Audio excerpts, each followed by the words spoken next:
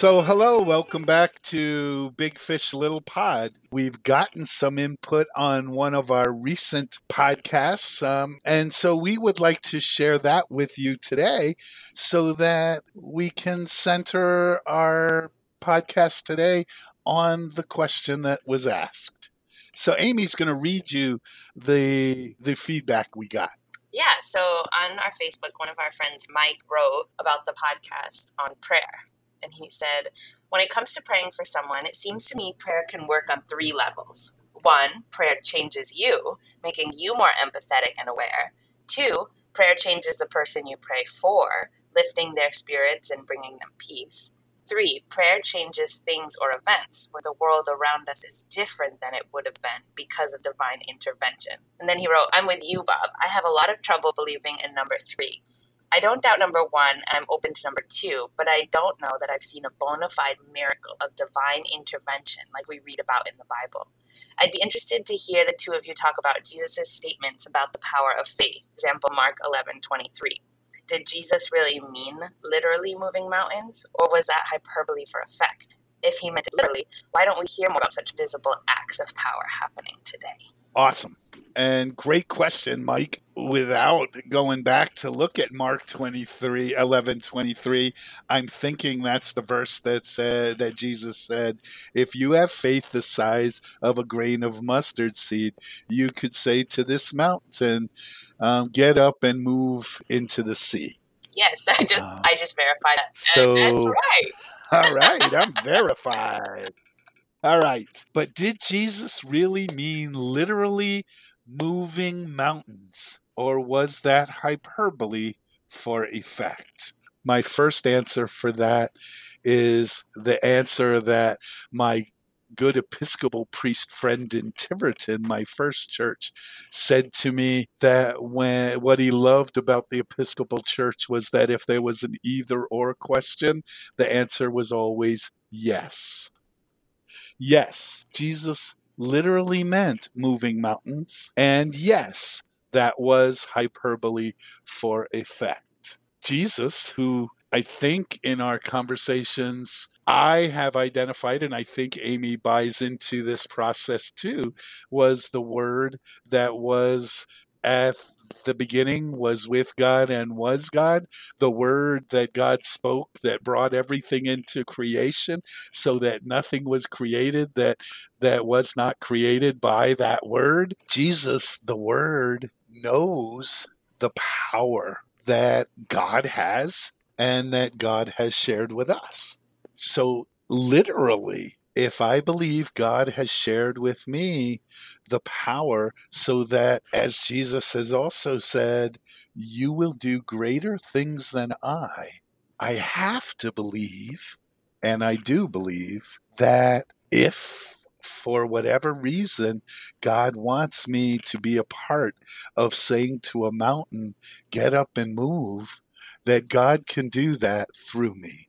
That the word that I speak can become the word that was at the beginning and share that power so that if God needs that mountain moved, that can be done. I do honestly believe that. So that leads, before we talk about the hyperbole, that leads to, if he meant it literally, why don't we hear much more about such visible acts of power happening today? I don't think we hear about it because I don't believe it's happening much in this world where mountains are being moved by just a voice, by just a prayer. Is that because they can't be? No. Is that because God doesn't want them to be? That's possible. Is that because God asked somebody to do that and they don't believe? That's certainly possible. But I do believe there are visible acts of power happening today, not necessarily mountains being moved, because quite honestly, right now I'm just off the news. I'm listening about the fires in California. I would think that prayerful, powerful people, spiritually powerfully led people could be praying right now for the ocean to get up and pour upon the mountain to get rid of the fires. And that's not happening. Is that not happening because we don't pray for that? Or is that not happening because God doesn't want that, but wants us to fight the fires with the skills that God has given us, or learn from what causes the fires? I don't know. We would have to be in prayer about that. But is it possible for that to happen? I believe so. We go back to whether you believe it's legend or whether it's true. The Mormons built a statue for seagulls because they were being trampled by locusts, and somebody prayed. Did they pray for seagulls to come, or did they just pray to God to give them an answer to get rid of the locusts? But they prayed, and seagulls came all the way to Salt Lake City, far from the ocean, and ate up all the locusts. Was that a coincidence, or was that a response to prayer? But are there people who have a family member who just got a cancer diagnosis and they lay hands on them and they pray, and then the next time the person goes to the doctor says, well, I don't know why they sent you to me because there's no cancer in you? I've got to be honest, I've been at a couple caskets in my life, and I've prayed and said, God, I believe that if you want to, you could breathe life back into this body, even though it's been prepared, and you could bring this person back to life. And I'm just sharing with you that it's our desire that you bring this person back to life. And for a brief, shining second or two, or maybe three, I don't know if the person's going to move or not. Now, they haven't moved yet. I don't have a Lazarus story to report to you, but other people might. Mm-hmm. Talk about coincidence. Yesterday, here in my yoga community, we celebrated a holiday called Govardhan Puja, and it's a celebration of a mountain being moved. Really? Yeah.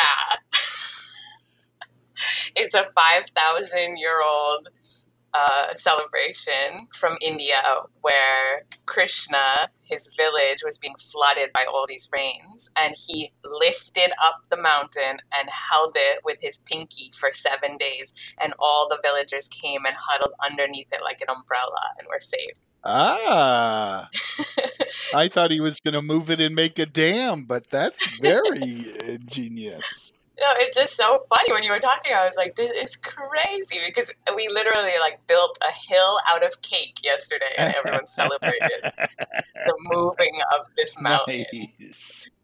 Yeah, so it's obviously celebrated in many spiritual traditions. So Yep. The first thing I was thinking was, I know in my classes in school, from a more sectarian or from a more non-theist perspective, Jesus as a historical figure gained his momentum and notoriety as a miracle worker. Right. There were many other people claiming to be the Messiah. There were many other small political uprisings. Correct me if I'm wrong. You know. Oh, no, you are correct. But the thing that really set Jesus apart, and the reason why people flooded to him when he traveled, was because he was a miracle worker. Yeah. And so it's interesting that we are kind of doubting whether he meant real miracles or not, when that was his gig. And I mean, from a theist perspective, I think one of the things you can argue is that God knew that. God knew that in order to get people's attention, he would need to do something like miracles. And so then that's the avenue he used to help spread. That was his preaching method. Right. Right. And the Gospels present that Jesus actually saw that as a detriment, because he knew that if he did too many miracles, too many people would come, would cause too much attention, and it was not yet his time to be confronted by the authorities. Yeah, so he knew that. I guess as a side note, some of our folks would say that Jesus' miracles had very little to do with at least his healings, had very little to do with the power of God and were more psychosomatic healings. That Jesus dealt with the emotions of a person, and that set their bodies free, which is very possible as well. But I'm not sure about the Lazarus thing about rising him to life, or you know, but and Right. changing water into wine and walking on water kind of thing, Right. Loaves and fishes. Yeah. These are Right, all with right, inanimate objects, so you couldn't really call them anything but a miracle then. right, Or magic, I guess, which is all kind of, in my mind, in the same realm. Yeah, so I guess I was thinking, if we believe what the Bible says, then clearly Jesus was a miracle worker, and he didn't right. just say it, he showed it time and time again as part of his reputation. It wasn't just a one-off or something. It was actually how he gained notoriety. And then the two main holidays that we celebrate, Christmas and Easter, as Christians, are also celebrations of miracles, the virgin birth and rising from the dead. Yeah. So Christianity is so wrapped up in the literal interpretation of miracles. How could you be a Christian and not believe in literal miracles? Right. Although there are plenty who are and don't. Right. Because how many people in your yoga community believe that Krishna actually held up a mountain by his little finger? Do all of them? I don't know. I don't think it would have been an awkward room if we had pulled that last night. Yeah. Right. Is this just a story right. To show Krishna's power? Or how many people believe that literally happened? Right. Well, I mean, we do the same thing with the Red Sea. How many people believe God really separated the waters? Oh, well, there's a scientific explanation for that. There's a big wind that actually blows the waters aside from time to time. Or, some kind of chemical reaction between the clay pots and the water cleaned the wine that had been stored in there and made it taste like wine. Or the feeding of the 5,000. I've heard that explained away by, of course, one little boy is not the only one whose mother remembered to pack a lunch. And when this little boy was willing to give all that he had, it touched the hearts of other people, and they all opened up their lunches to everyone else. So there's plenty of Christians who have explained away most miracles, seeing them as miracles of the heart or miracles of science or coincidences that happened at just the right time to save God's people, but not the power of God. And even with the resurrection, they're saying Jesus was just in a coma. Right. No, I mean, I totally get it, because for me, I went through the classic Christian kid kind of path, which was I just went with what I was taught. And then when I went to college and learned this alternative perspective, and I went to a Catholic college, I went to a Jesuit college, wasn't even a fully sectarian college. And when I was in college, I just thought, none of that actually makes logical sense. Right. So it would have been really cool to worship a savior who rose from the dead, but people don't rise from the dead. That doesn't happen, So it must be something that my parents bought into because it was comforting to them at the time, which was really sad for me. And I feel very differently now, and I'm so happy that I do feel differently, because it makes my life more, I don't know, what does it make my life more meaningful, joyful, fulfilling? My relationship with God is the central part of my life, Right. So I'm glad that I came around, but I completely relate to people who do feel that way, because I 100% felt that way. I guess kind of coming from that perspective of that mindset, that more logical mindset, when you said that the answer was yes to the question, were the miracles literal or was it hyperbole for effect? It reminded me of another spiritual teacher who got that famous question, can God create a boulder that he can't, it's too heavy for him to lift? Oh, yes. And then the spiritual leader said, yes, he can. And then he would lift it. Oh, I love that. Which Which I think for people like us who believe in God and believe in his power and believe in the miracles, an answer like, yes, it's literal and hyperbole, and he would make a rock and then he would, are so charming and affectionate, and we love them, right? But for someone who is logical and maybe is a non-theist, those answers might just seem like a cop-out, right? Yeah. Okay. So how do you respond to that? Yeah. Well, one, I guess for someone who's a non-theist, it's a moot point. Because if you don't believe in God, Yeah, then you don't believe there's a God who has power. right. You know? So for you, the answer is no. Right. But I do believe that there is something, someone, some being, some more than just a force. Although not, I don't want to humanize that force, but I want to give that force a mind or a soul. But some force that made all this, put all this in motion, and is part of that motion. I do believe that, and I believe that's God. And the challenge that I give to my non-theists, especially my non-theist scientific friends, is just keep asking yourself, well, what came before that? And what came before that? And what caused that? And what caused that? And at some point, you get to a point where you don't have any answers. And when you don't have any answers, I think you're able to start thinking that it's possible there's something else. Yeah. Now, I know for a good scientist, it just means there's something else that I still have not learned. Right. For me, it's, yeah. And what I haven't learned yet is that there is a God. But that's me. So if I'm talking to a non-theist, a science-only person, well, then to talk about God and God's power doesn't matter.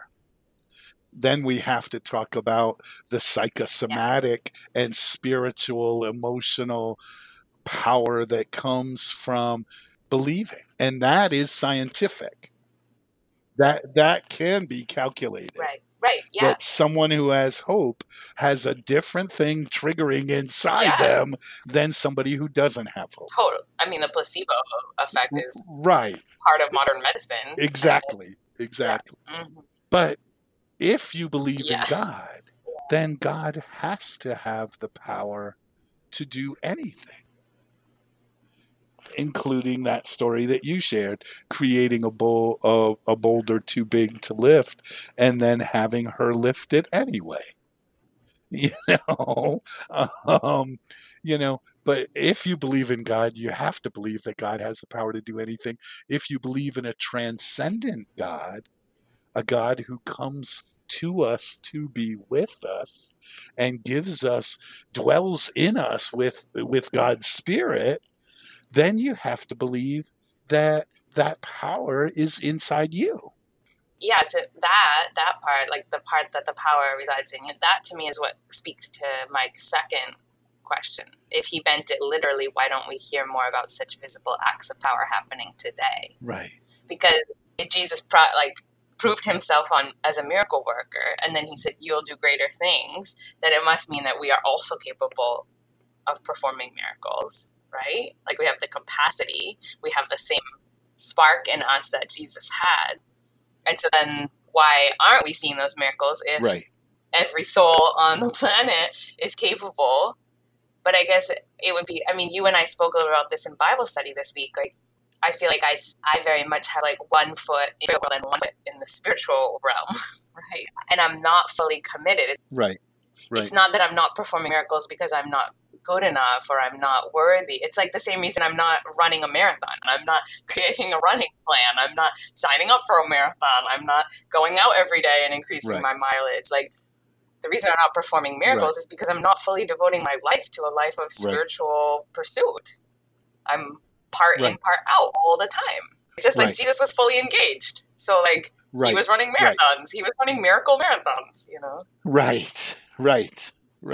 And there was a purpose.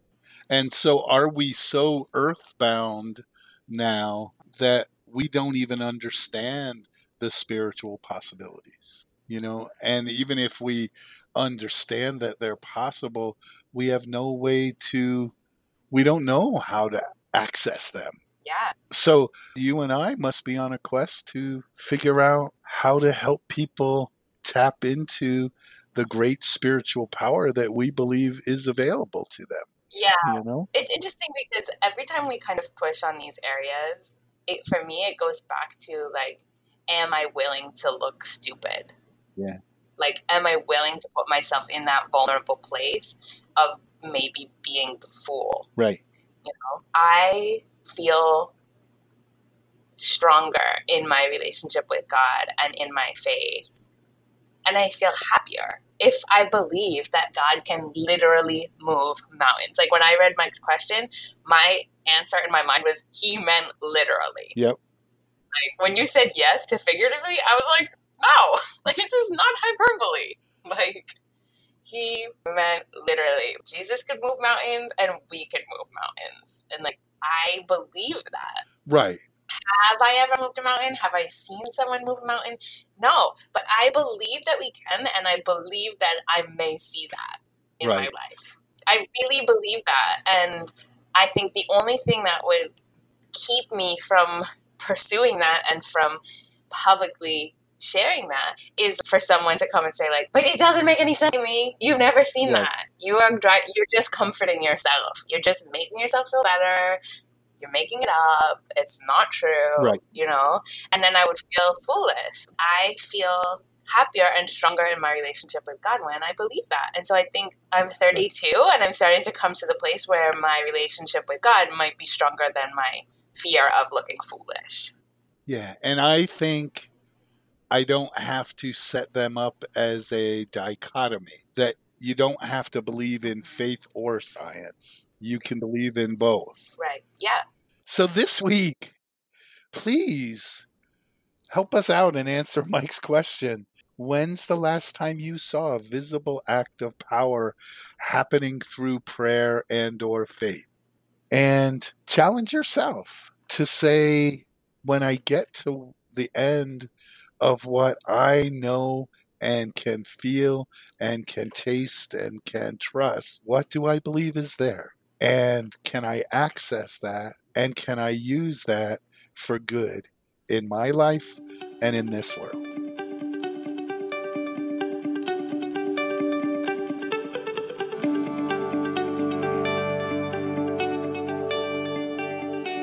Thank you so much for listening to this episode of Big Fish Little Pod. We are having such a great time making this podcast, and we're really appreciating all of the feedback and input that we get from you. Please comment on the podcast post on my dad's Facebook page, or send us an email at bigfishlittlepod@gmail.com. Thanks. See you next time.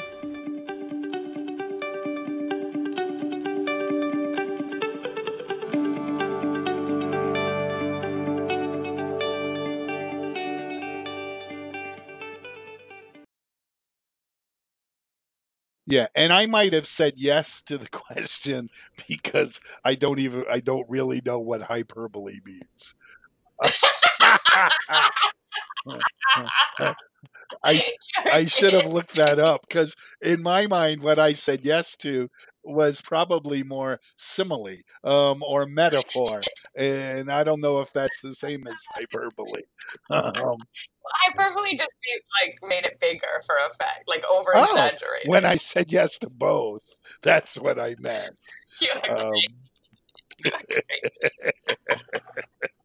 Bob Hollis, everybody. Thank you very much.